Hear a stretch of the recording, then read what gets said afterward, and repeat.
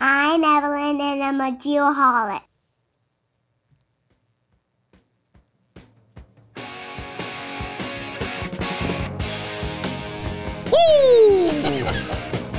What was that move? I have not seen that. It's like you had a convulsion there or something. Just trying to mimic what these guys are doing, right?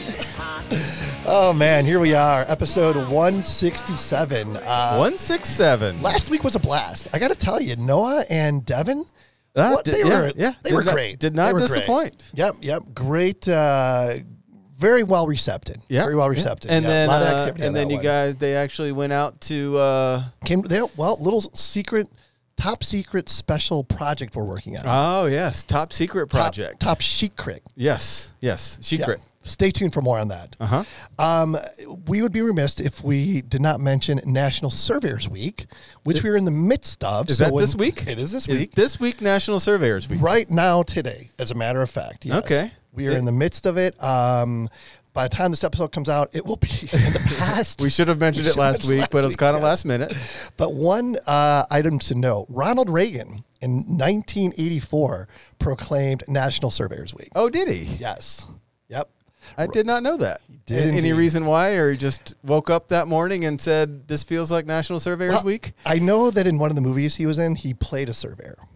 I also did not know that. Yes. There's a famous picture of him standing behind like a transit. Okay. Yep. So he must have had something, I don't know, something for surveyors. I guess so. Yeah. I don't know any idea who did National Engineers Week? You guys don't even you don't even celebrate that. Yeah, we do. You do? You don't hear about it, but yeah, it's a thing. Yeah. I think it's the same week as Shark Week. And then make Shark Week perfect came sense. on and then just diminished any popularity from National Surveyors. You guys got screwed. Yeah, well, I think we really did. Hey, before we move on, I want to mention, because we haven't in a while, our Spotify playlist. So if you don't know, every episode, our guests get input on the music that we play. And we have a playlist on Spotify with well over 10 hours of music. So it's every song from every show we've ever done in chronological order, which is pretty cool. Also a small story. My mother-in-law has seen this playlist and listened to it and loves it.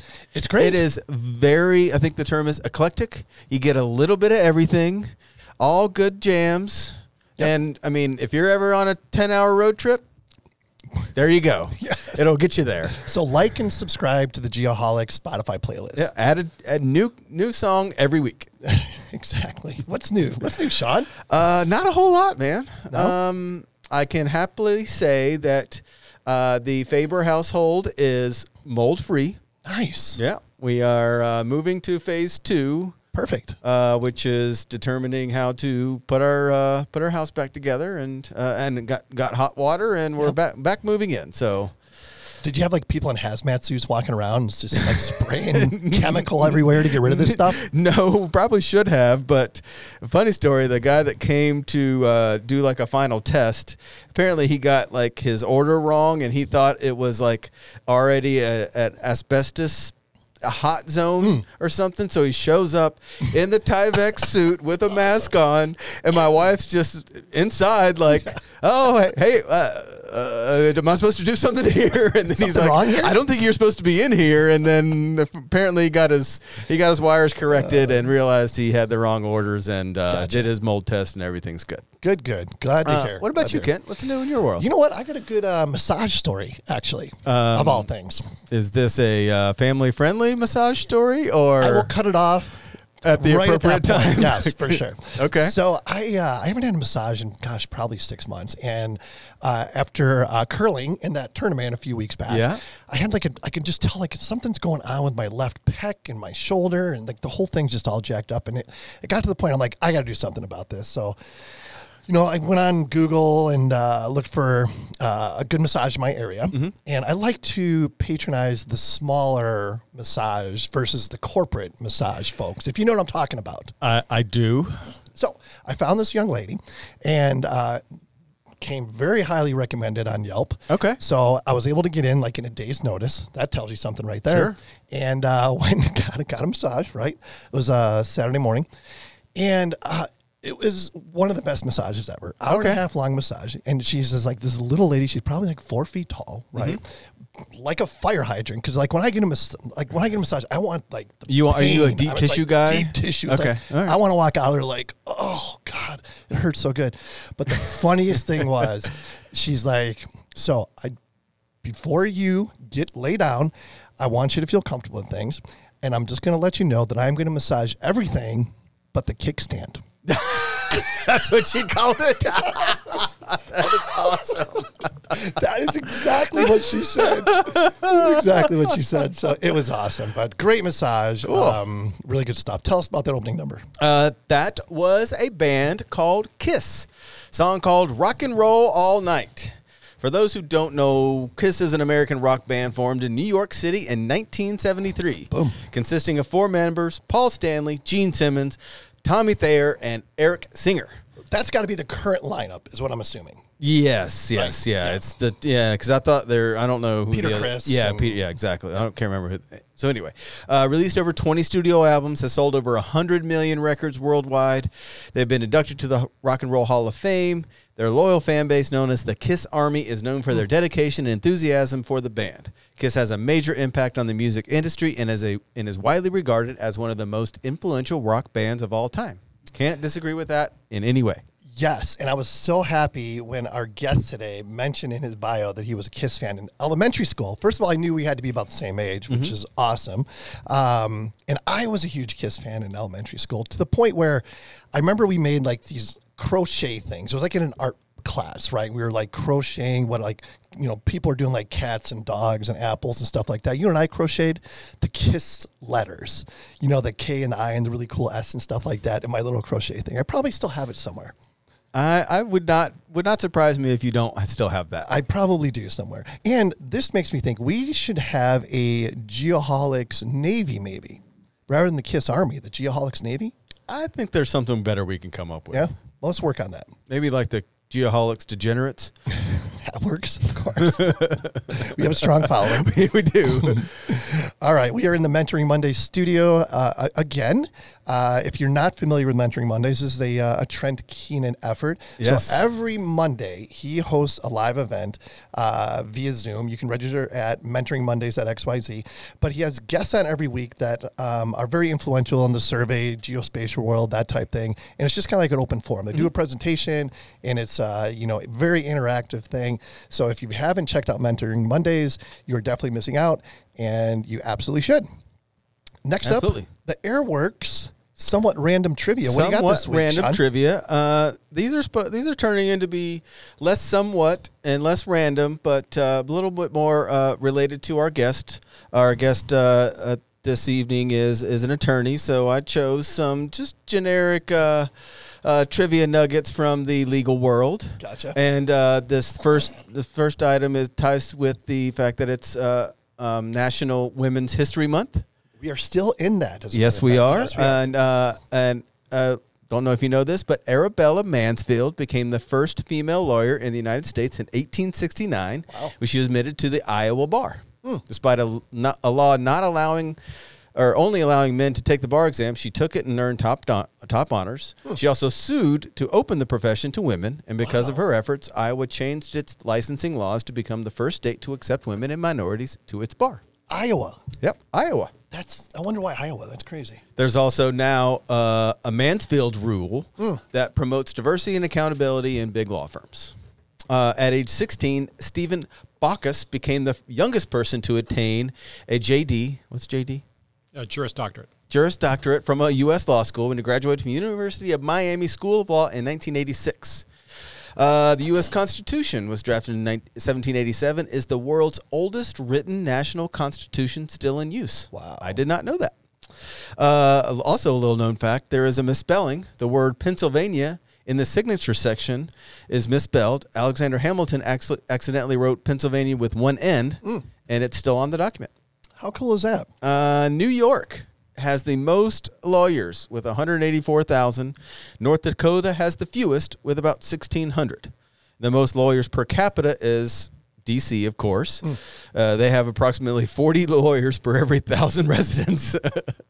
And the lowest densities are Arkansas, Arizona, and South Carolina with about 2.1 lawyers per 1,000. Wow, really? Yeah. But isn't that Good to know. crazy? From here to D.C. is what is that? 10, 20, almost 50 times, 40 times the amount of attorneys per 1,000 square feet. So glad I live here. 1,000 residents. And lastly, HBO employed a team of 160 lawyers before releasing the film Going Clear, Scientology and the Prison of Belief out of fear of being sued. Gosh. Oh, man. Good stuff. Yeah, thanks for that. I appreciate it.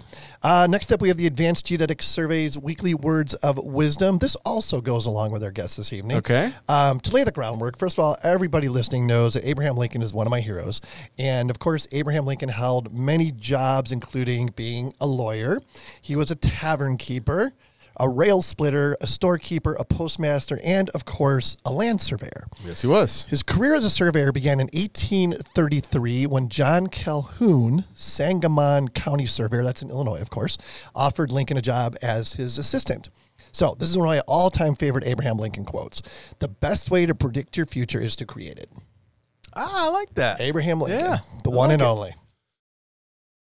Before we get to our guest this evening, here's this week's Bad Elf Minute. Hello, Geoholics, and welcome to Bad Elf's Point of Beginning, a segment specially crafted for the consumption of geospatial news, history, and technology. We hope you enjoy the content and perhaps even learn something. My name is Dr. Nick Smolowski, I'm a Geoholic, and I'm here to be your geospatial guide. National Surveyors Week is an annual event that is celebrated in the United States to recognize the contributions of land surveyors to the development and progress of the country. It is typically held during the third week of March and involves various activities and events aimed at promoting the profession and educating the public about its importance. The history of National Surveyors Week dates back to about the 1980s when the National Society of Professional Surveyors, or NSPS, was established. The NSPS is a professional organization that represents surveyors in the United States and promotes the advancement of the profession. Since its inception, the NSPS has been working tirelessly to improve the image and perception of land surveyors and to increase public awareness of their vital role in society. One of the main reasons why National Surveyors Week is important is that it provides an opportunity to recognize the hard work and dedication of the profession. These land surveyors are responsible for measuring and mapping the Earth's surface and providing accurate information about land boundaries, topography, and other important geographic features. Without their expertise, many of the development projects that have shaped our cities and towns would have not been possible. Another reason why National Surveyors Week is important is that it helps to promote the profession and attract new talent to it.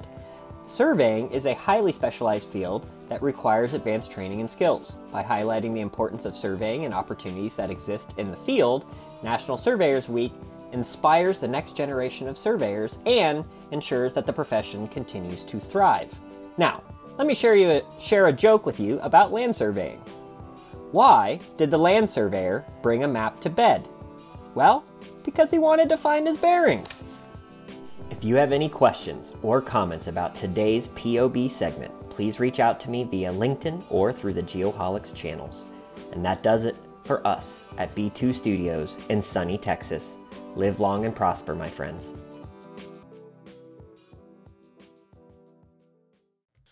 All right, let's get our guest in here. We have Sean Healy with us this evening. A little bit about Sean. Born and grew up in Tucson, Arizona.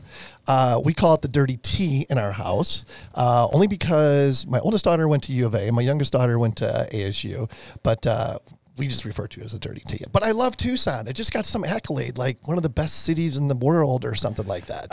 We were talking about that earlier. We think that they found a little extra money in the budget and threw it in the marketing department, and all of a sudden everyone's feed had a little news story that said how great Tucson was, and world's best city or something. Yeah, something like that. Okay, it's money they didn't allocate towards filling potholes. That is exactly correct. Yeah, we've talked about this before, but the roadway maintenance budget may have been gutted once again this year towards the marketing budget. But good for them. Hey, if everyone in this room saw it, everybody saw it. So good stuff. Absolutely. Sean attended U of A, Colgate, and University of San Diego for law school. Hobbies include skiing, golf, tennis, and pickleball. Who's not playing pickleball these days? Oh, yeah. Everybody's playing pickleball, except for me and Sean. we're too busy podcasting, I guess, right? Yeah. And curling and raising daughters and stuff like that. Yeah. He's an owner and the assistant managing partner for the Phoenix office of Lewis Brisbois, a nationwide law firm, working as a prosecutor in Tucson, which is your first job, I believe, out of college, right? Correct. This is interesting. He tried 3 bench trials his first day on the job. They were dumped in his lap as a result of a last-minute emergency, and tried his first solo jury trial a week later. We're going to circle back on that. 2 children, of course, and he's passionate about taking care of his clients to ensure the best service possible. Sean, welcome to the Geoholics. Thank you. It's great to be here. It's great to have you, and hope you're prepared for this. Hopefully this doesn't affect your career in any way negatively. But it is now time for the Triple Pro Point Icebreaker. So, what is your favorite cartoon character, your favorite color, your favorite car, and your favorite cuisine? Okay. Favorite cartoon character? I guess that would depend on when you asked me, but when I was a kid, I'd wake up every morning on Saturday with a bowl of cereal, go plunk myself down on the family room couch. Yes. I'd start with Looney Tunes, loved Yosemite Sam, and his just goofiness, his one-liners, start saying your prayers, rabbit, and things like that, and you darn galoot. Loved him. So favorite color was one of them, green. Favorite car is something I don't have. It's a Mercedes. This is what I'd love to have. A Mercedes GLE GT. There's one called the Rocket, which is really an AMG, which is very, very fast. That's a car I'd love to have. And I'm sorry, I forgot the last one. It was favorite cuisine. So again, when I was a kid, it was crab legs. Now I have 2 items on the list. The first one is roasted corn pizza from La Grande Orange. Kind of random. Had it. I modify it, but I love that. So when I travel, I come home. That's my go-to comfort food. Yeah, kind of random, but Debbie and I love going there. Second favorite are the wings at JT's Bar and Grill. And I get the works, and they're terrific. I love sitting there at the bar, belling up, watching sports with some friends from the neighborhood, or taking them home if I have to. So all good answers. Yeah. Very good. How about you, Sean? We've never asked this question before. We have not. Favorite cartoon character? Similarly, I used to wake up as early as possible on Saturday mornings, watch cartoons. Yeah. Foghorn Leghorn. Oh, yeah. Love that guy. That big. He's a big old galoot himself. Man. Yeah, he's just, I don't know, he was just the charisma even got me at a young age. What do I got here? Favorite color? Blue. Yep. You know, I'm a blue guy. If you look at my closet, it's like 95% different shades of blue. Favorite car was the first car that I owned. Really? Not owned, was handed down to me from my sister. Was a 1987 hatchback Honda Accord, 2-door. Very reliable. Oh man, I ran the tires off of that thing. I mean, you name it, but it just a very special car for me. And favorite cuisine is I'm an Italian guy. I can eat pasta or meatballs or anything. I can eat Italian every night of the week. Good stuff right there. What about you? Favorite cartoon character? Cartoon character, I love Speed Racer. Always love Speed Racer. Big fan. Mach 5, that would be my favorite car. No, not really. But color would be gray, I suppose. Car would be, something like realistically obtainable. I've always wanted like a late 60s Bronco. Okay, sure. Definitely. Love those old cars. And cuisine, pizza. I could eat pizza every day of the week. So, good stuff. Good stuff. Get to know you questions. Yeah. There, huh? Who came up with those? I don't know. So, some great producer. All right. Let's get to know Sean a little bit. So growing up in Tucson, talk a little bit about the role maybe your parents played in your, whether it be in your life, your career path, what have you. Sure. So it was kind of twofold. First off, my parents, by the time I came along and I was old enough to get in trouble, they were worn out for my brother and sister. So my sister was 9 years old and my brother 5. So it was great work, bro and sis. You wore them down. So I had a lot of freedom, actually. So I kind of learned how to figure things out on my own. But from a life path perspective, my dad he went to Colgate. Okay. So that's how I got in, right? He got me in. So he went to Colgate.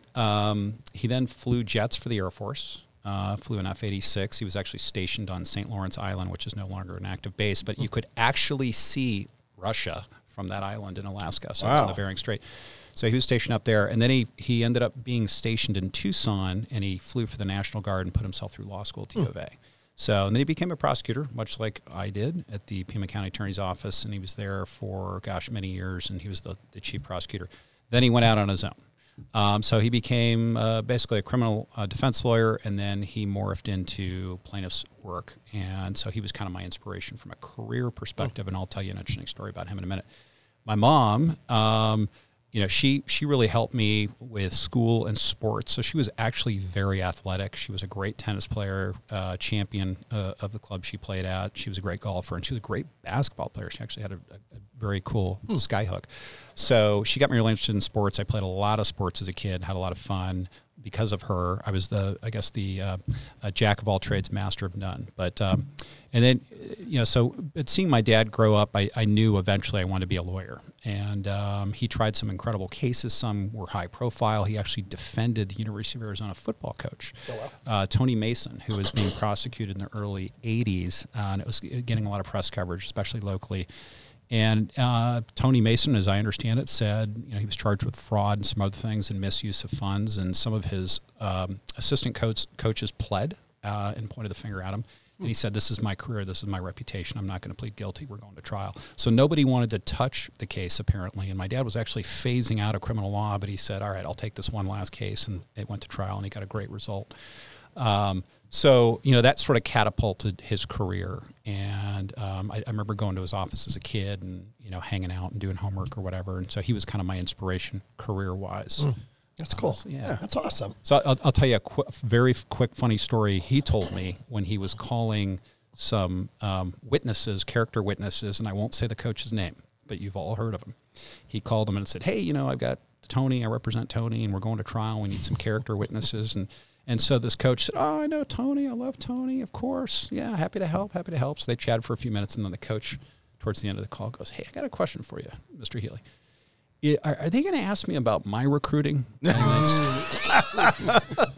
Am I an accomplice in some way, shape, or form here? This guy's all the way across the country, and they said, "Well, they might." And the coach said, "Let me call you right back." And then never got the return was from his attorney. The credibility came into question. That's awesome. So I followed a very similar career path as my father. I was a prosecutor in Tucson, and then I actually went to work for him for a year and a half. And very unfortunately, he passed away unexpectedly at 68 in 2001. And it was tough at the time, but I was married at the time. We decided to start over in Phoenix, and it's been phenomenal ever since. I'm with a great firm and love what I do, and I actually love Phoenix too. I miss Tucson, but I love Phoenix. Sure, nice. Absolutely. Yeah. We mentioned in your bio that your first job. I mean, you were basically thrown to the wolves. How do you think that affected you? Like, did that kind of set you on a path or something? Sure. Like, how did that? Getting thrown to the wolves like that affect your career path? It was at the time I was terrified, but now looking back, I'm very thankful. So on my first day on the job, I didn't know anything about a courtroom, what I was doing. I didn't know what it was like to be a prosecutor. I was supposed to shadow a guy for 2 weeks. We'll just call him Jim, all right? So I was supposed to shadow Jim for 2 weeks, and he was my mentor, and I was going to learn from him. So we kind of schlep it down to court, and it's a misdemeanor court, and we're carrying red wells, those Expando things full of files. And we get down and much on a table like this. He puts everything down, and he picks up his schedule for the day. It looked like a map. I couldn't even see his face. And then he drops it, and he looks at his wristwatch. And then he picks it up, and then he drops it, and he goes, "Oh, boy, this isn't good." He slides 3 files over to me, and he goes, "You have to go try these cases down in Judge so-and-so's courtroom, Judge Simon, I think." And I'm like, whoa. I don't even, what time? He goes, "In 5 minutes." I go, "I don't even know what these are, what's in these files? What are the charges? Who are the witnesses?" I had no idea. And he goes, "I'm sorry, I got to be in 2 places at once." And I kind of think he did this on purpose, and without telling anybody. So, and I just sort of took a deep breath, and I go, "Okay, what do I have to lose? I'm expected to just fall on my face here." And I took a deep breath, and I said, "All right, Jim, tell me like the 3 to 5 things I need to do so I don't completely make an ass out of myself." And so he said, "Oh, that's actually a good question." He goes, "All right, so venue, you have to establish the crime occurred in Pima County. 2, identify the defendant. So like you've seen in the movies, have the police officer point out the person. And 3, cover all the elements of the crimes that occurred and the person was charged for. And I charged with, and I said, I don't even know what the crimes are. And he's like, ask the cop. He or she will tell you. I'm like, okay, great. So I'm like walking down the hall, thumbing through stuff, and I kind of grab the cop and go, you got to tell me what this is about. So we go three back-to-back bench trials, and I got convictions in 2 out of the 3. They were small, minor crimes, victimless crimes. But I learned quickly. I walked out of there going, oh my God, that was incredible. That was kind of a rush. And after that, it was great. It just helped me build confidence to answer your question for the rest of my career. Yeah, for sure. Off topic here. What are a couple maybe TV shows, movies, what have you, that are law or attorney related that most accurately portray what it's like? Is there anything out there that comes to mind? It's funny you asked that. I actually I can't stand watching law shows because I go home and I'm like, that's all I do all day. And so I shouldn't say that's too strongly worded. I'll tell you, like, A Few Good Men I love because it's just dramatic. There are some points in there. So I don't watch TV shows, but I do like a couple movies. So because it's like my trade, right? I want to go home and kind of take a break from it. But A Few Good Men I love just because some of the points in there are so true to form. Don't ask a question when you don't know the answer. Don't strenuously object. Right? Things like that. Look like you're in control. Like that's exactly the answer you thought the person was going to give. Those sorts of things. And believe it or not, those are some things a lot of lawyers have probably incorporated. And then, of course, My Cousin Vinny. The wearing a brown tux to court always works really well with judges. They love that. No, but it's funny. Actually, My Cousin Vinny, when he asked a witness about all the little things that could interfere with your line of sight to a crime, right? Those things matter. They do. And that's something I learned as a prosecutor. Like, could you actually see it? Where were you? Was there anything in your way? So there's little things like that. So those are some movies that have inspired me, and I've taken little bits and pieces from. Yeah. And comedic relief as well. No, sure, yeah. Yeah. Yes, I'm Sean? No, go ahead. So this will be the last prosecutor-related question. What was most rewarding for you, being a prosecutor? How long were you a prosecutor? So let me tell you what my goal was as a prosecutor. My goal was to try or at least assist with the trial of a serious crime. And I was fortunate enough to do that in about 1.5 years, and someone pulled me up from felonies. I was in felonies at the time, but I was kind of lower level burglaries and property crimes. And somebody pulled me up and said, I need help in this trial. So I was able to I did 2 back-to-back trials with this person, and she was great. But I would say the most rewarding thing, so that was 1.5 years, and I achieved my goal. And then I decided, okay, I went to my dad's. He had his own firm, and I said, look, I've achieved my goal. I thought it would take me at least 2 years. I'm ready to start doing plaintiff's work whenever you're ready to have me. And he said, all right, let's do an interview. He actually interviewed me. That was strange, and he was very formal with his partner. So the most rewarding thing I'd have to say is you represent the state and the people of the state, but dealing with victims and helping them through difficult times and crimes. And there's a Victims' Bill of Rights in Arizona. So people that were victims of violent crimes or property crimes and really helping them through the process. And then on a personal level, being thrown to the wolves and learning how to try a case. I mean, within a week, I was doing my own jury trial by myself against 2 lawyers, a jury consultant, and an expert. My boss, who was a difficult boss, kind of quirky guy, would sit in the back, wouldn't even help me. He's just grading me, like looking at me and grading me. So that was kind of nerve-wracking. But really, trying cases and helping victims out really, really, it was very rewarding and kind of formed who I am today as a lawyer. Interesting. So in that case, you're on the offensive, right? And now you're more on the defense, right, as a defense attorney. So what do you like better? I mean, is there an advantage to being the person on the offense versus the defense? Who I guess is in a better position going into a case typically? Sure, that's a good question. Interesting question. So when you're a prosecutor, you don't charge when you don't have enough evidence, right? So you're kind of in control. The office is in control of that. So in that situation, when you're on the offensive, it's frankly it's a bit easier than playing defense, for example, as a criminal defense lawyer.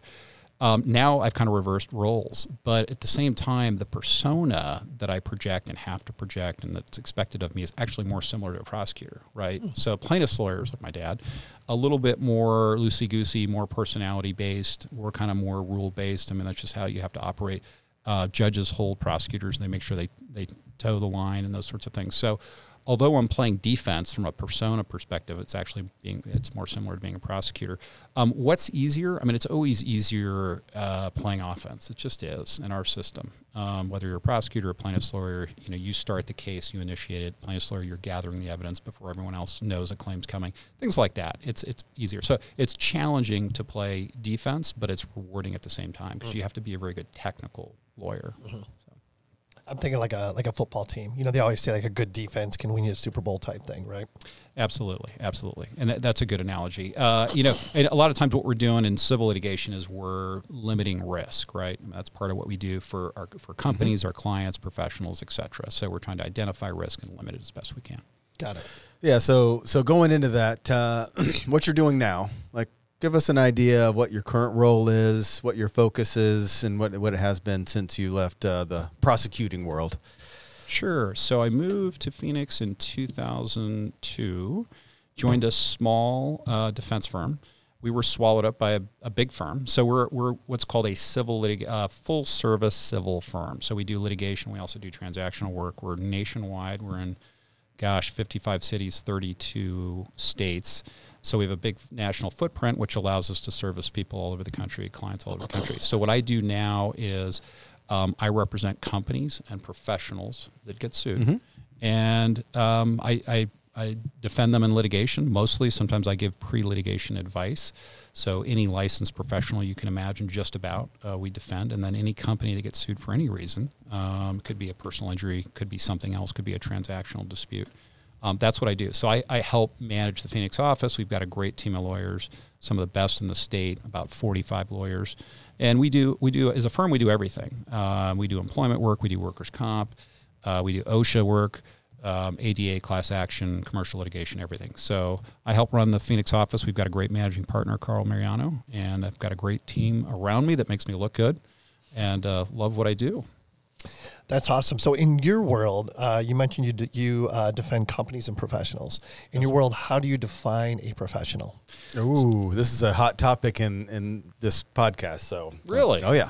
Interesting. Yes. Okay. I mean, I actually did. I didn't know it was a hot topic, but I guess I define them as how insurance carriers probably define them, and that's under their E&O policies as a licensed professional who's providing professional services, and they get sued for the provision of those professional services for whatever reason, right or wrong.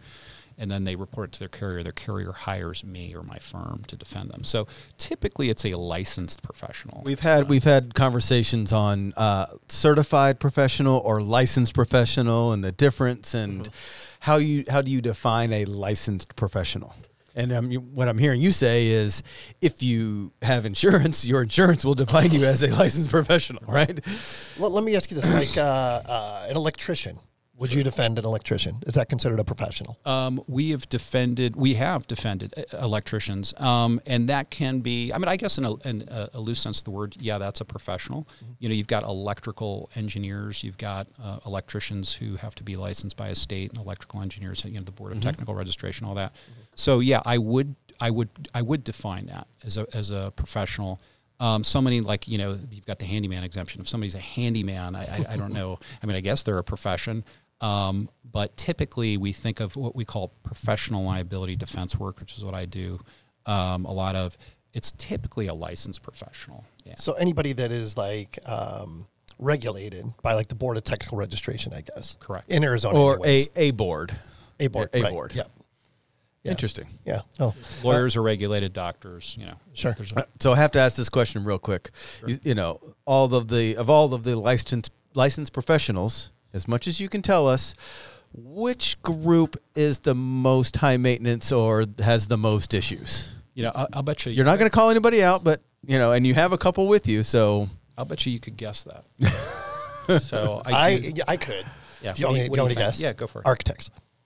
It's not a bad guess. I would say, though, architects, most of the architects I've worked with have been terrific, and they're very bright and easy to work with and very diligent when it comes to providing the file. You guys are thinking, you're kind of thinking in your envelope of professions. Also, think outside the box. Well, mine is doctors. Mine is home inspectors. There's a million of them. I know, but when I because I review the reprimands or the disciplinary actions from the Board of Technical Registration, and it's almost all home inspectors. Ton of them. Okay. So you ready for the answer? Yes. Yeah. Pointing at myself. Lawyers. Really? Oh, yeah. I didn't even think about yeah. that. Interesting. I knew that. I knew you guys were slimy, but I didn't know that you were slimy within yourself. Well, I don't know if that's the word I would use, but we're just difficult. Right? That's our fair enough. chosen profession at times is to be difficult. Okay. Argue with people, disagree with them, espouse our position. So lawyers can be challenging. So do you do that? Do you represent other attorneys then? I do. And vice versa, I'm sure there's Yeah. Interesting. I would not have thought I would that. not guess. Yeah. So. Yeah. And that's look, I've represented some lawyers who are terrific, amazing, smart, very helpful, but they just tend to be opinionated, argumentative. That's just the nature of the beast, right? Absolutely. So let's talk about some things. What are some things that companies or licensed professionals can do to avoid having to come and see you? Sure. So first thing, the mothership of any job, right, or any project is the contract. And I know you probably hear this all the time, and lawyers probably hammer it all the time. But really, spending a little extra time or hiring counsel, if you don't have in-house counsel, if you're not big enough, to help you hammer out a really good contract will save you a lot of headaches later on. So, including terms in that contract that limit liability, shift liability, don't overexpose you to liability or cause you to incur liability that you really didn't sign up for. So having an important, a really good contract is important, and there's a couple terms, provisions we can go over, but there are like 6 key provisions you want to include in there. The other thing is I would say is picking up on red flags during a project. So if there's a huge change order or changing conditions or something like that, have your radar go up, maybe involve an attorney if you have one. If somebody makes a threat to sue you, you might want to consider calling your lawyer, reporting it to your carrier, at least putting them on notice. And what lawyers can do is they can kind of help you from the background. It's called risk management. We actually provide risk management services for contractors in the middle of a project, something's going south. And we sort of help them behind the scenes, manage difficult emails, help them respond, things like that. So that's a value-added service. And actually, there's some insurance carriers out there that provide that service for free. So if you buy a policy with them, they'll say, we have this value-added service where we'll do risk management for you. Or, in addition, we'll help you. We'll look at key provisions in your contract before you go into a project, and some of them you can kind of recycle. But they'll help you with that as well. And they have counsel. They're calling back in. That's actually a service we provide around the country for some carriers and their insurance. So when you're talking about insurance carriers, you're talking about errors and omissions. Correct. In this case. Professional liability. Professional liability. Yeah. Is there a difference? Synonymous. Why are you asking me that question? Why am I supposed to know? Like you know what you're talking about.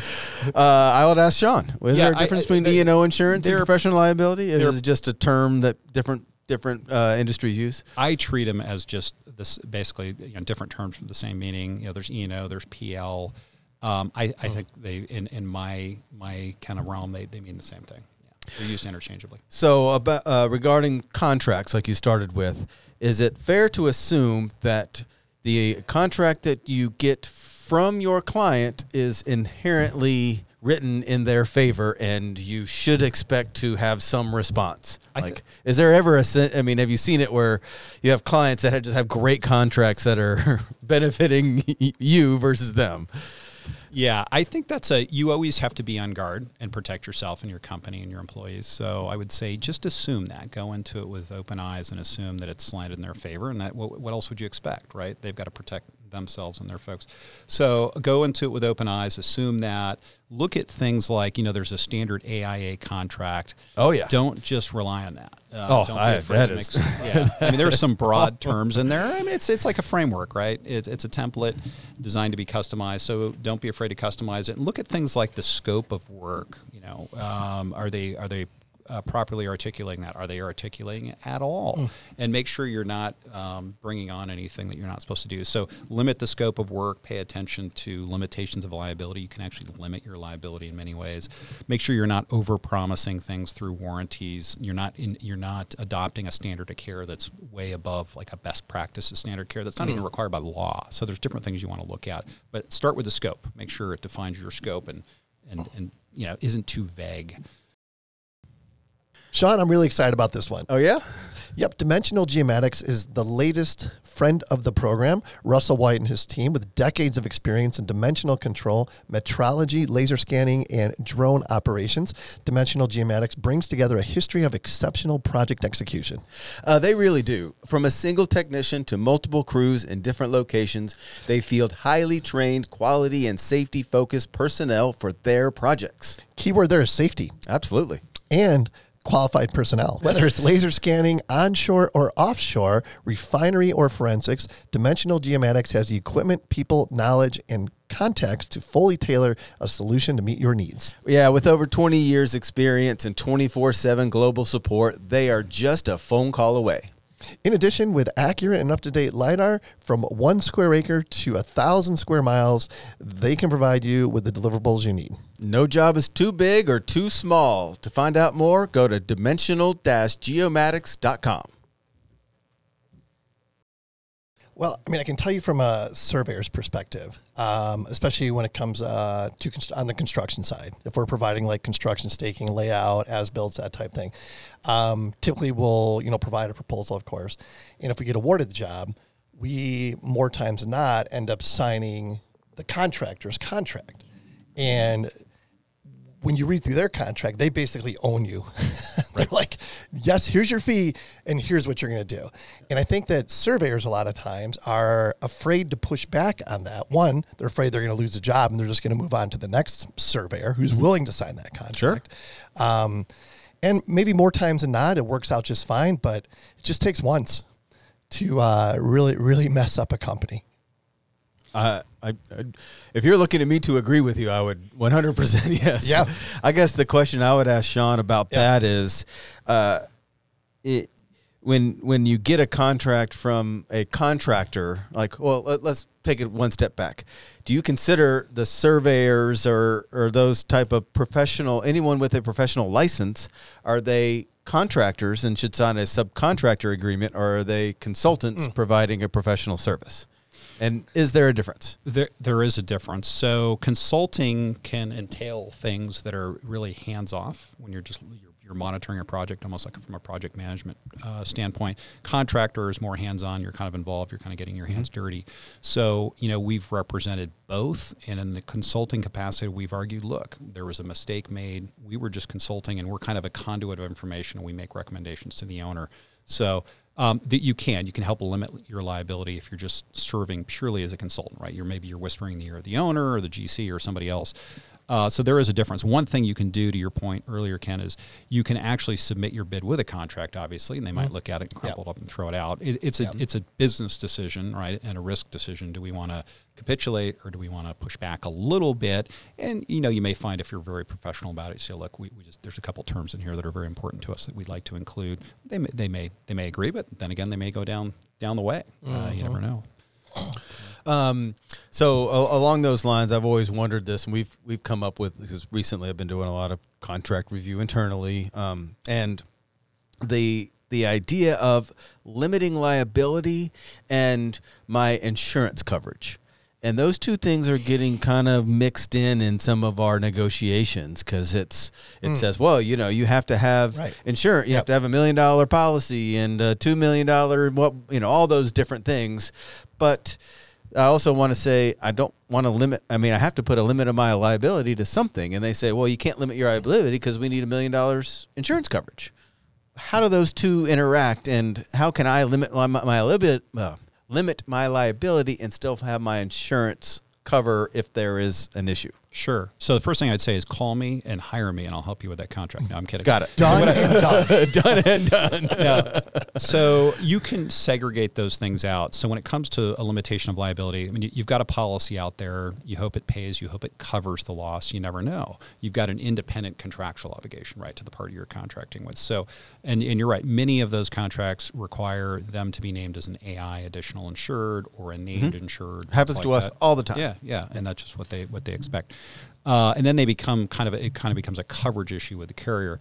But I would always tell you, if you can limit your company's liability, because who knows, maybe something happens, there's no coverage, maybe the claim's outside the coverage period, there's some coverage dispute, limit your liability. And there's a couple different ways you can do that. You can limit it to what you're actually paid.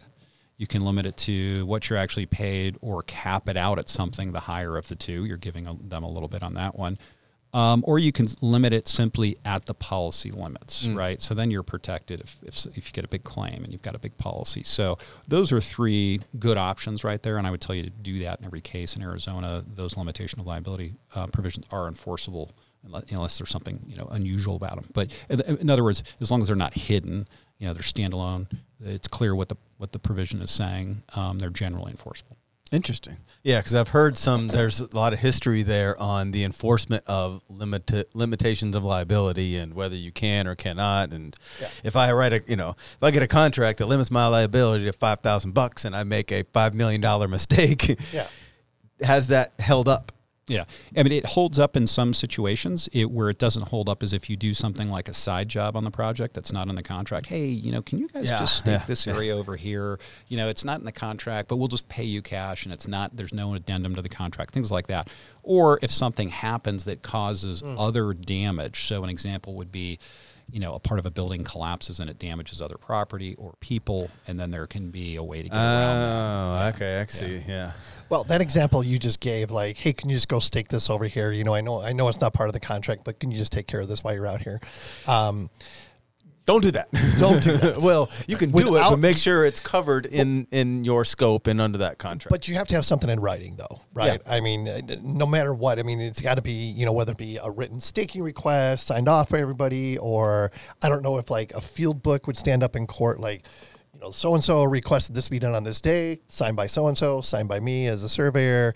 I don't know if that holds up or not, but you should not do that, period. So the example you just gave, that may hold up, but it may not include all the provisions that protect you in your original contract, right? Unless you make it an addendum to the contract. So your contract should contain provisions that say this can be modified only upon agreement of both parties and signatures by both parties, and then you kind of slap it to the back, and it integrates everything that's in the contract. So what you don't want to do is if you just invoice somebody for a side job, you're arguably outside the contract. You could be. So and then in that scenario.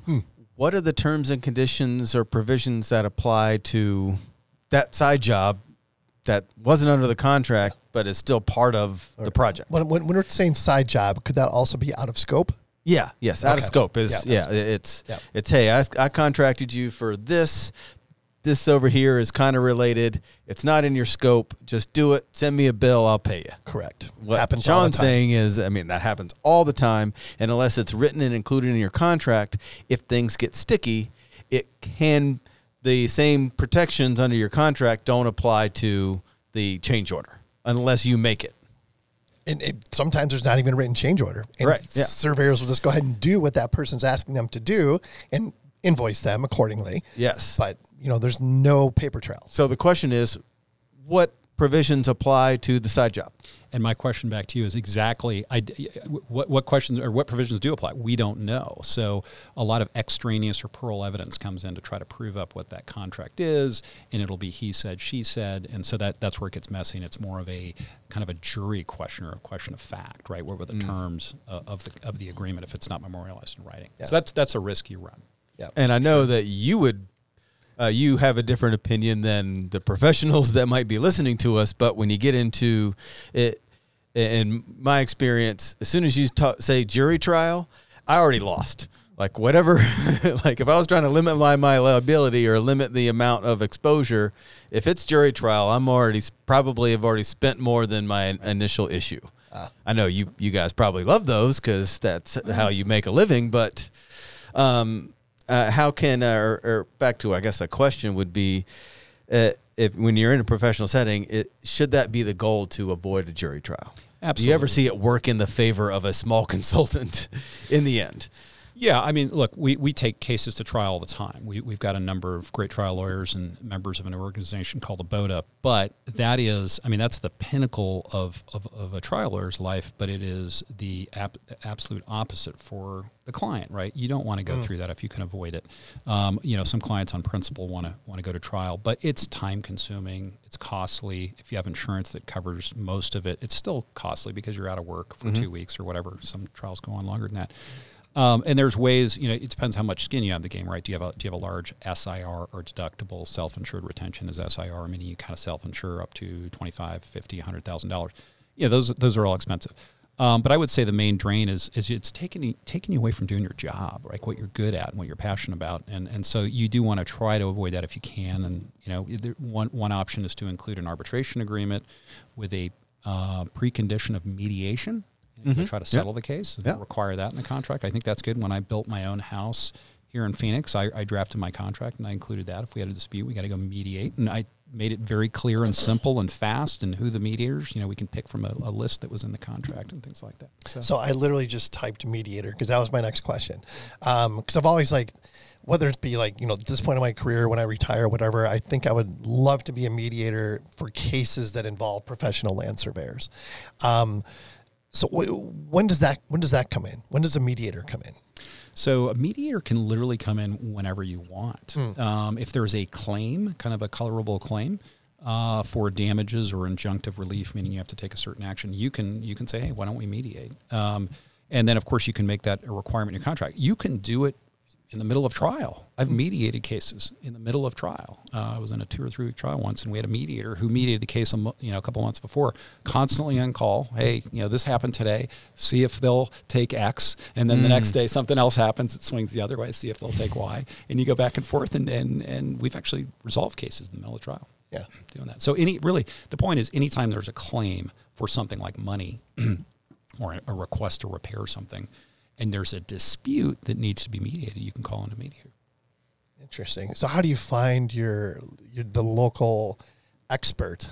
The top mediators. So as it pertains to your specific case. So the way we do it as lawyers, we talk in our office. Hey, this is we send an email around my office. This is the kind of case, unless you just happen to know. We just happen to have a list of some of the best mediators in town. But you do want one that's knowledgeable in your space. But there are some very talented mediators out there that are knowledgeable in a bunch of spaces, and they're just great negotiators and shuttle diplomacy. They're very good at that. So you can literally look them up. You can go to the state bar. Your governing board may know some people in your industry. You can call me and ask me, and I'll tell you who I think the best mediators are in town.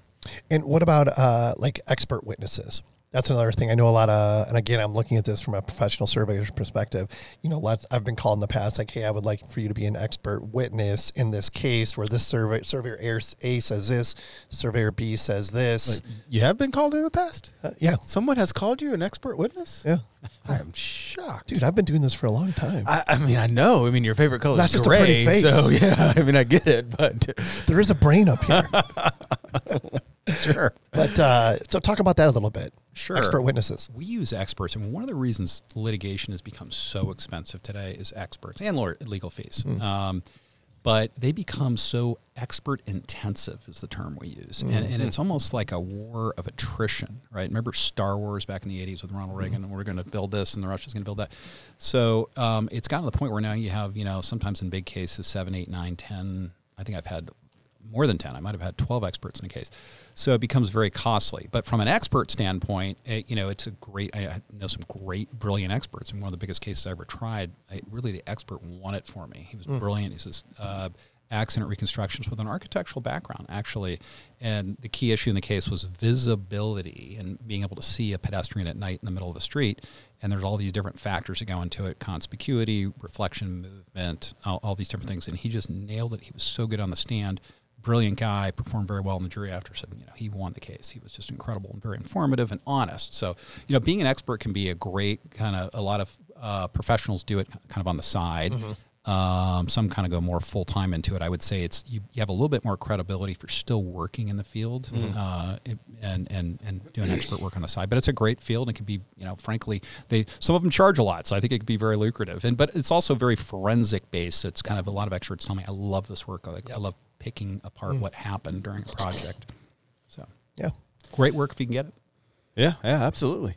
There's a word we need to talk about because it's a word that I live with a lot, and I still don't necessarily completely understand what it is. Awesomeness. Well, yes, I live in a world of awesomeness, but I understand that very well. I want to talk a little bit about indemnification. Sure.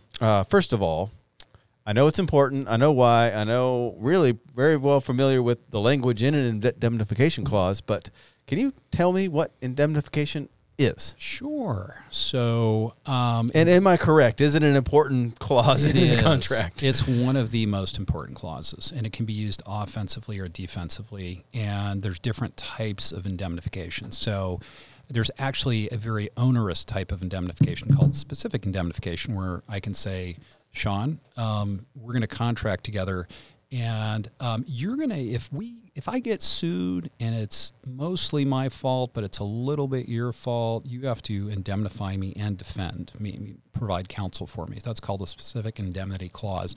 There's also general indemnity. There's also comparative fault indemnity provisions, and that's where you defend and indemnify me for what you did wrong, and I defend and myself for what I did wrong. Mm-hmm. So the big thing with indemnity is it can shift fault and who's paying for it. Why would I have to pay to defend you on something that I didn't have anything involved with? Yeah. If you had zero involvement, that's not an enforceable provision. So if I'm solely at fault, I can't just dump it. And contractors have tried to do that, GCs, owners, whatever. They try to do that, but it doesn't really hold up. It doesn't hold up in Arizona. But if you're 1% at fault and I'm 99% at fault, I can contract my indemnity and shift it over to you. And that's just a provision you have to say, I'm willing to accept that and take that risk or not. And that's why you buy insurance and name me as an AI in your policy. But it can. It's really a fault and cost shifting mechanism that's very important. You should pay attention to it. Some provisions are not. Again, if it's sole liability on one side, you can't shift it. You got to pay attention to that. There are some states that are shifting to proportional indemnity or comparative indemnity, meaning I only pay for what I'm responsible for, you pay me. But if I might be the one, if I'm the owner, I might be the only person, or if I'm the GC, I might be getting sued. And I might say, well, look, part of the reason I'm getting sued is because of you. You got to indemnify me for what you did wrong, at least, right? Sure. I mean, that sounds fair. And I understand that. Yeah. Is Arizona one of those states? So Arizona does allow for specific indemnity, but you can also contract, meaning the more onerous one, saying if I'm mostly at fault, I can still shift some to you. And the way, an owner, or sorry, a GC might look at is, I've got the bargaining power. If you want to work on this project, you've got to take a little more risk, right? I'm taking on a lot of risk because I've got all these different subs out there. And so if you're going to get paid, you've got to take on a little bit more risk. So Arizona does allow for specific indemnity, but you can contract however you want. You can do it, make it proportional as well. Oh, interesting. Yeah. Except for sole responsibility, you can't contract that away. Got it. So again, looking at it from, and I know there's a ton of small, mid-size, even mom and pop type survey companies out there that in their mind they're thinking to themselves, I can't afford to have an attorney review every single contract that comes before me, that they ended up giving it a 30-second once over, sign it, it's out the door, they're on to the next one. What advice would you give to them? So, you can do your own research online. I'm sure there's so many services now online, and you can construct your own contract. I know people that have done that, usually for their homes, but so they can do that, or they can talk to friends in the industry. And they can talk to an attorney maybe once, kind of in the front end, and use those same provisions over and over, and get a good template in place. Those are ways they can save money. Maybe you can have a single consultation. Of course, ideally, every project's different, but the reality is people can't afford to do that. So you do what you can the best at the beginning, and kind of reuse that contract and different provisions of it. Yeah. So I got to ask. I know you probably can't be too specific, but I always want to know, what's kind of the craziest or most interesting kind of story you've got around the maybe construction, surveying, and defending a professional service? A licensed individual or a professional service provider. Give me some juicy nuggets here. That Sure. I do have to be careful. Because I've got client confidentiality to deal with. But, as far as licensed professionals, I've represented, again, lawyers, I've represented accountants. Really nothing really crazy happens there.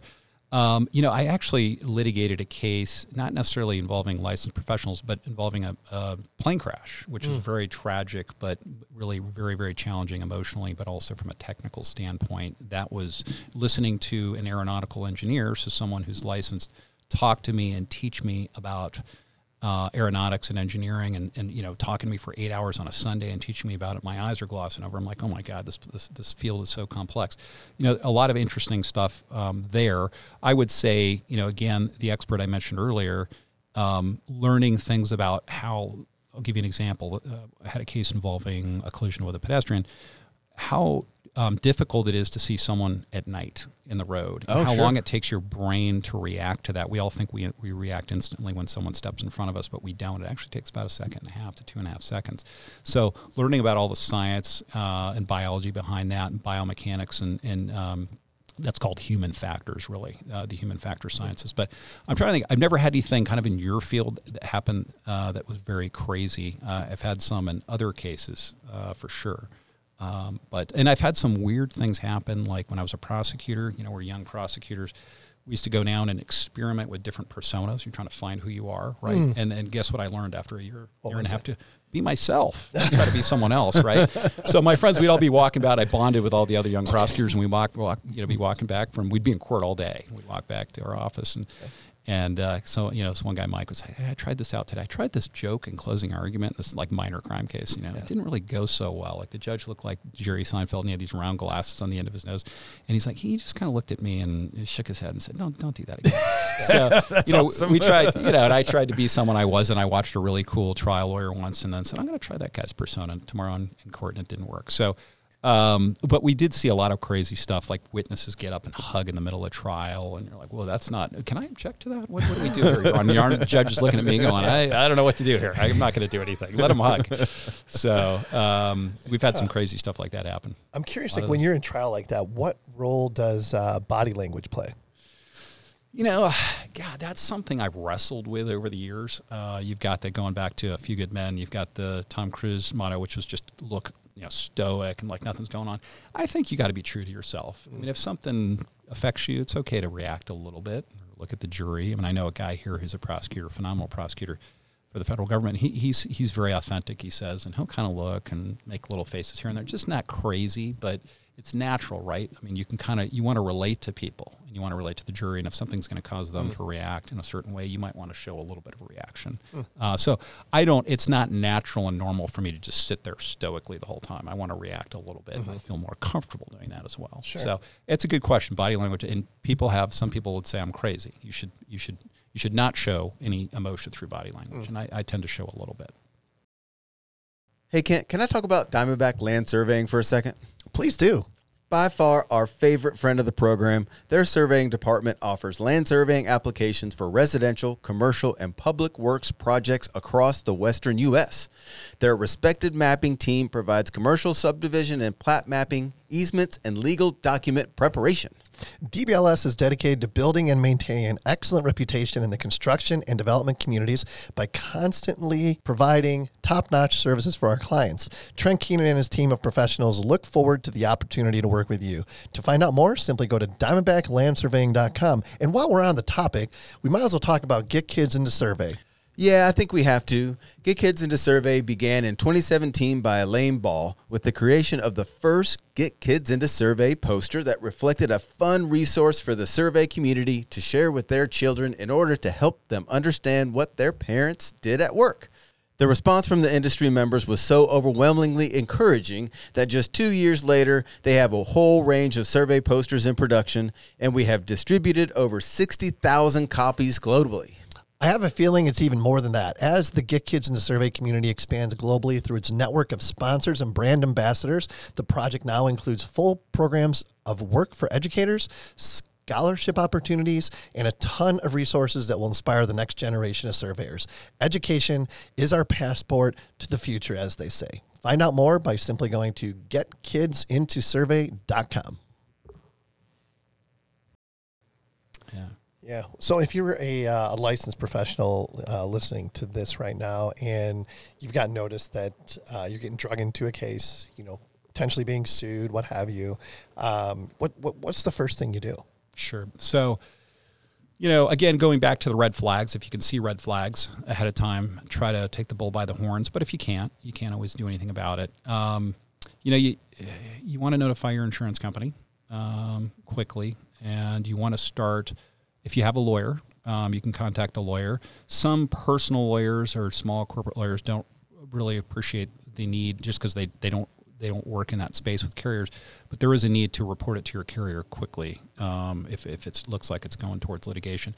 Have you seen a case real quick? Have you seen an instance where if you didn't report it to your carrier in a timely manner, they just told you to good luck to you? And has that happened before, or they just give you a really hard time? Most policies have a requirement that you timely report claims. How do you define timely? Because I well, usually try to take time is of the essence out of my contracts, but Right. I mean, what do they consider timely? So what they consider timely is as soon as you have a claim, which for money damages, you need to report it right away. And some might want you to report a potential claim, and the policies may differ. But there's what insurance contracts say, and then what judges will enforce. And judges in Arizona are actually pretty liberal. So if you report it, quote, late or months or even sometimes a year late, they still may allow it to be covered, and that exclusion may not apply. But I've actually seen a case that we were brought in on where somebody took the case, a kind of a personal lawyer friend of a contractor, and took it all the way, like almost to trial. And then somebody said, they went to a mediation. Someone's like, hey, Sean, Kent, good to see you here. Where is your insurance company calling in or what? And the lawyer's in the room. What's going on? Where are they? And they're like, they look at their lawyer like, insurance company? What's he talking about? It's like, you guys didn't notify your insurance company of this? Oh my God, everyone down the hall involved this mediation. Their carriers are all on the phone or they're here. And so we got a call and we had to step in and try to fix it. So, you gotta appreciate that. Some people don't think about that. This is a commercial or business dispute. Err on the side of reporting it. You can go to your broker. Make sure you choose a broker who knows your space well, though, who's not just a buddy who knows, if it can be a buddy, but they got to know the space well. Report it to your broker. If you have a friend who's a lawyer or someone who does work for your company, you can report it to them as well. But go to insurance route is very, very important. I'd say the other thing that's important is if you're going to get dragged in is start preserving the file and evidence. Anything from text messages to photographs to emails. You got to make sure if your system deletes, it shouldn't, but gather all that, because you can get in trouble and you get penalized if you don't have everything. And I would just tell people, keep things as long as you can, because you might get dragged in years later. Is there, and that goes to statute of limitations, right? Yeah. Like, what is that? How long do I need to keep that stupid field book of a survey project we did 6 years ago? Sure. So there in Arizona, we've got different statutes of limitations. So for negligence, it's 2 years. For our Purchaser Dwelling Act and claims like that, it's 8 years. So you can actually get an additional year if you actually bring the claim in the 8th year. So I tell people keep it. I'd say keep it for 10 years if you can. If it's not too expensive, keep it as long as you can. And there's also something called the discovery rule. If you were sued for negligence, the statute doesn't start ticking until the clock doesn't start ticking until the person knows or should have known of the mistake or the error that triggers a claim. So if it's hidden somehow, they might be able to bring it later. Right. Interesting. Wow. What else? I had a question come to mind, but I lost it. Well, I think it goes back to in general, insurance, and talk a little bit about. I think a lot of our listeners are a good proportion are own their own business, run their own business, or have to cover themselves and have to engage in insurance. And is it all bad? Is it a necessary evil? Is it awesome? I mean, I know obviously that's how you make a living as well, but talk a little bit about the importance of it and how to pick a good one, maybe. Sure. So obviously start with a good broker. Be careful of the contractual requirements when you're contracting with someone else. Does the contract require you to name them as an AI additional insured or something else? Because that's actually missed a surprising amount of times. Like I get a case and I'm like, hey, your contract requires this. Do you have a policy that names the GC or somebody else as an AI? And I don't know. So that can be missed, and then you're on the hook for that. That's a breach of the contract if you don't comply with that requirement. Also, be mindful of things. This is like a balance sheet issue. The more risk you're willing to take on, the more money you save in premium, right? So it's tough though. So you can have a higher SIR. You can self-insure to a higher amount. You're going to pay lower premium. The more control you cede to the carrier, the lower your premium. The more control you want to take on, then the higher the premium. Like, do I get to choose my counsel? well, you're in control. You might hire your buddy who's going to charge you, a lot of money. So those cause costs to go up and down, and SIRs and things like that. So be mindful of that. And you always want to make sure your limits are commensurate with the scope of the project. So if you're doing a massive project, $1 million might not be enough, right? I mean, if the exposure is $5 million or something like that. So you want to make sure it's commensurate with but of course that's going to cost more. So a lot of projects have minimum requirements, as you know, and usually they're at least $1 million. So those are things to look out for: AI requirements, whatever the contract requires, and making sure the size of the policy is commensurate, and paying attention to things like indemnification as well. Are you taking on too much of a burden? And sometimes the contract may require you to do something. Your insurance company will say, no, we're not going to take on that risk. You thought we were going to. So that's where a good broker helps you as well. What is the most risky licensed professional? Boy, that is a good question. So we actually do keep some metrics on this, and it does vary by jurisdiction and state. Okay. I mean, there might be a time when civil engineers, your space, things like that, where soils are an issue, are at high risk. But it does vary. So California, there might be a different problem than there is in Arizona. But typically architects and just sort of the structural engineers, that was going to be my guess. Where we see it. Yeah. How has technology is advancing at such a rapid rate? You mentioned like text messages being part of evidence and that type of thing. Has that made your job more difficult or easier? It's funny you mentioned technology, because I'm actually a chat GPT person right now. I'm actually not me. So no, it's amazing. My daughter introduced me to whatever it's called. I am a big fan. There was about 2 months straight where that's all we talked about on this show. Oh, okay. So my daughter showed it to me the other day. She's in the tech space, and she's like, "This is amazing. It's writing I have to do my own bio, and it wrote it for me." So I would say it's actually. It's good and bad, right? Because you have a lot of evidence out there you need to gather. But I'll tell you, if you're on the right side of that evidence, it's fantastic. If you have emails or communications or text message or whatever, I mean, we can get people out of cases. Hey, you were supposed to do this. Hey, no, here's an email saying this is not you agreed it's not in our scope. So it's tough if people aren't good record keepers, right? And then the court, you can get penalized for that. It's called spoliation of evidence. But if they are, then they can kind of save themselves from some nasty litigation. But it seems like as the technology advances, the record keeping kind of does itself, and you don't have to have much of a staff to keep those records for you. We don't have a document retention staff anymore, because it just somebody leaves, I store their emails and their files, it goes in the spot on the cloud, and I'll need it if I ever need grab it if I need it. Yeah, for sure. I mean, it's just like keeping track of text messages and stuff like that are relative to the project. That's tough. That's tough. Right. But it's even no one ever deletes anything, but if you do, well, I guess you can go back and get it. You can almost always go back and get it. Yeah. Real quick about ChatGPT, do you see in your industry, do you see it as something that you will need less attorneys because you have it? It's funny. So probably 5 years ago, I was having this discussion with somebody, and we were talking about what professions are really safe in our lifetime, right? Like surgeon. You can't replace a surgeon. Surgeons, there's robots that do surgery. I was going to say, yeah. I played tennis with somebody, and she's like, yeah, I actually half of my surgery is done by a robot.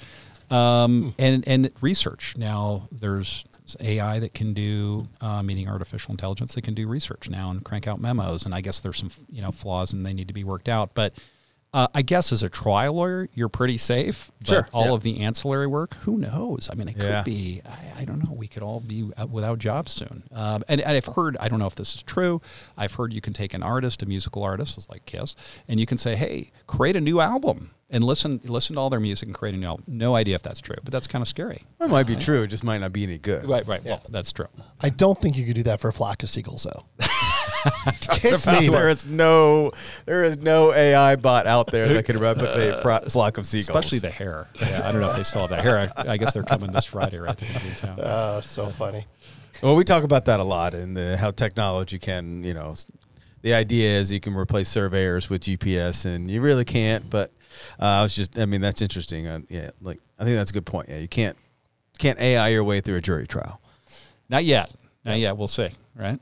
So if you're starting a small professional services company, like what would be some advice that you would give from a legal perspective?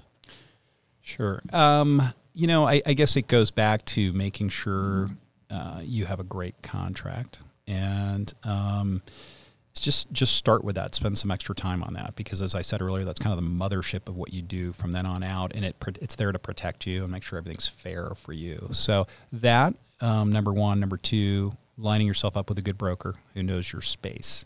So from my field's perspective, those are two things I would say you really need to spend some time on and do it right. Yep, mentioned those two things a couple times during the conversation. So, good advice for sure. Yeah. Mm-hmm. For sure. What are some crazy laws that maybe people don't know exist, whether it be in Arizona specifically or, wherever? I know there's some crazy ones out there. So there are some crazy laws that I'm aware of. And I don't know. I haven't gone back and audited the statutes to see if they're still on the books, but there's some laws out there that people just don't bother to take off the books.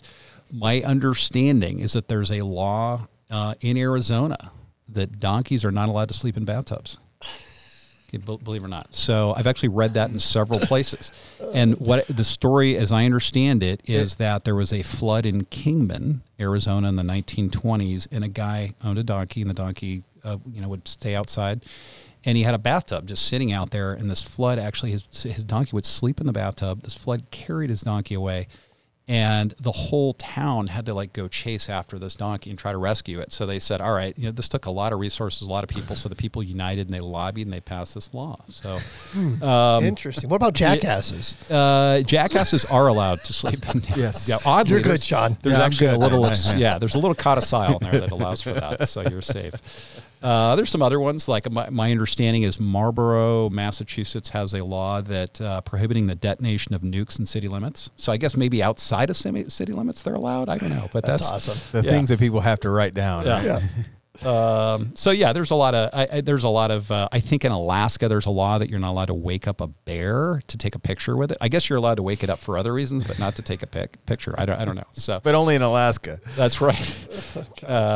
Yeah, I think in Oklahoma you're not allowed to wrestle a bear or something like that. So I don't know how that law came about, but I'm sure somebody lost an appendage for that one. So funny. So those are some that I'm aware of. There's probably a lot of other ones out there on the books, but I'm sure. Yeah.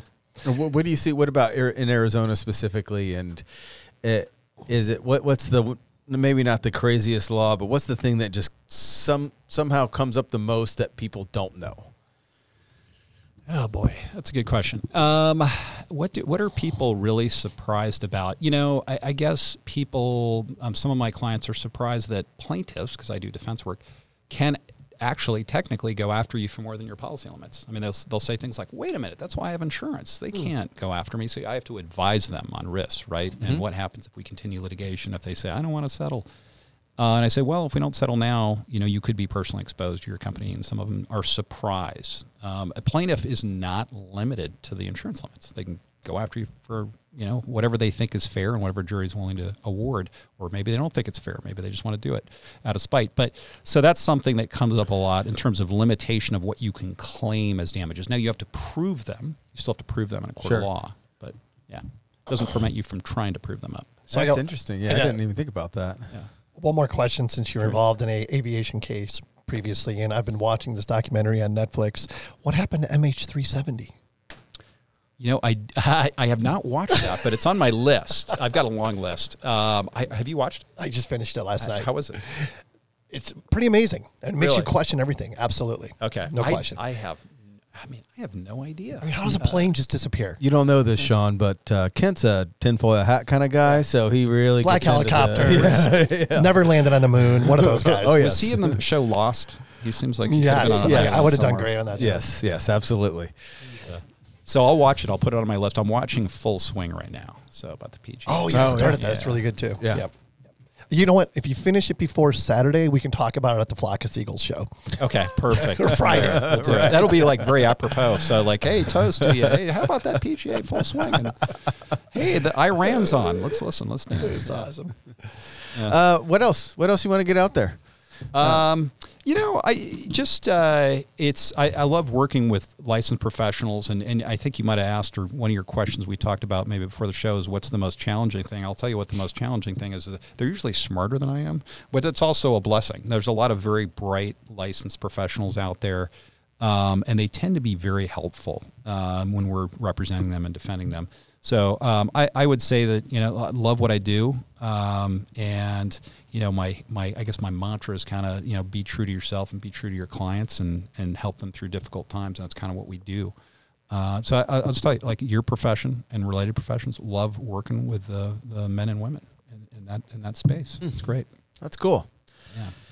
And if people do want to get a hold of you, or like you said, they starting a business or need an attorney, want somebody to help them with a contract, is that something you guys can help them with, or how do they get a hold of you? So Google, of course, Sean Healy, Louis Brisbois Phoenix is an easy way to find me. Louis Brisbois, Lewis, Brisbois, looks like Brisbois, but it's pronounced Brisbois. They can Google me. So, and that, the other thing I did want to say is, I'm a big U of A basketball fan. So obviously they had a rough go this year. Terrible. Yeah. So I'm rooting for the We deliberately did not ask you about that because I know the wound's very still kind fresh. Well, I couldn't talk about it until like a day ago. Sure. Princeton Tigers all the way. I hope they win absolutely. You have to go Princeton just for the coverage. See, they at least made it to the Sweet 16. We weren't that much of a brutal. 4 teams we beat are still in the tournament, so it's rough. And then, of course, our former coach. So. Oh, yeah, that's right. That's right.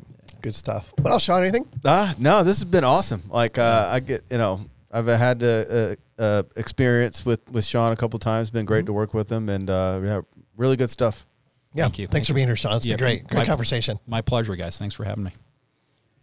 All right. Adding value, making friends. We are. Once again.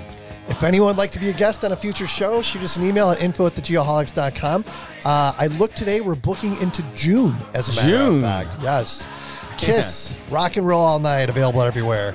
Until next time, everyone, my takeaways. Don't wake up a bear. Don't sleep in a bathtub if you're a jackass. Most importantly, be safe and healthy.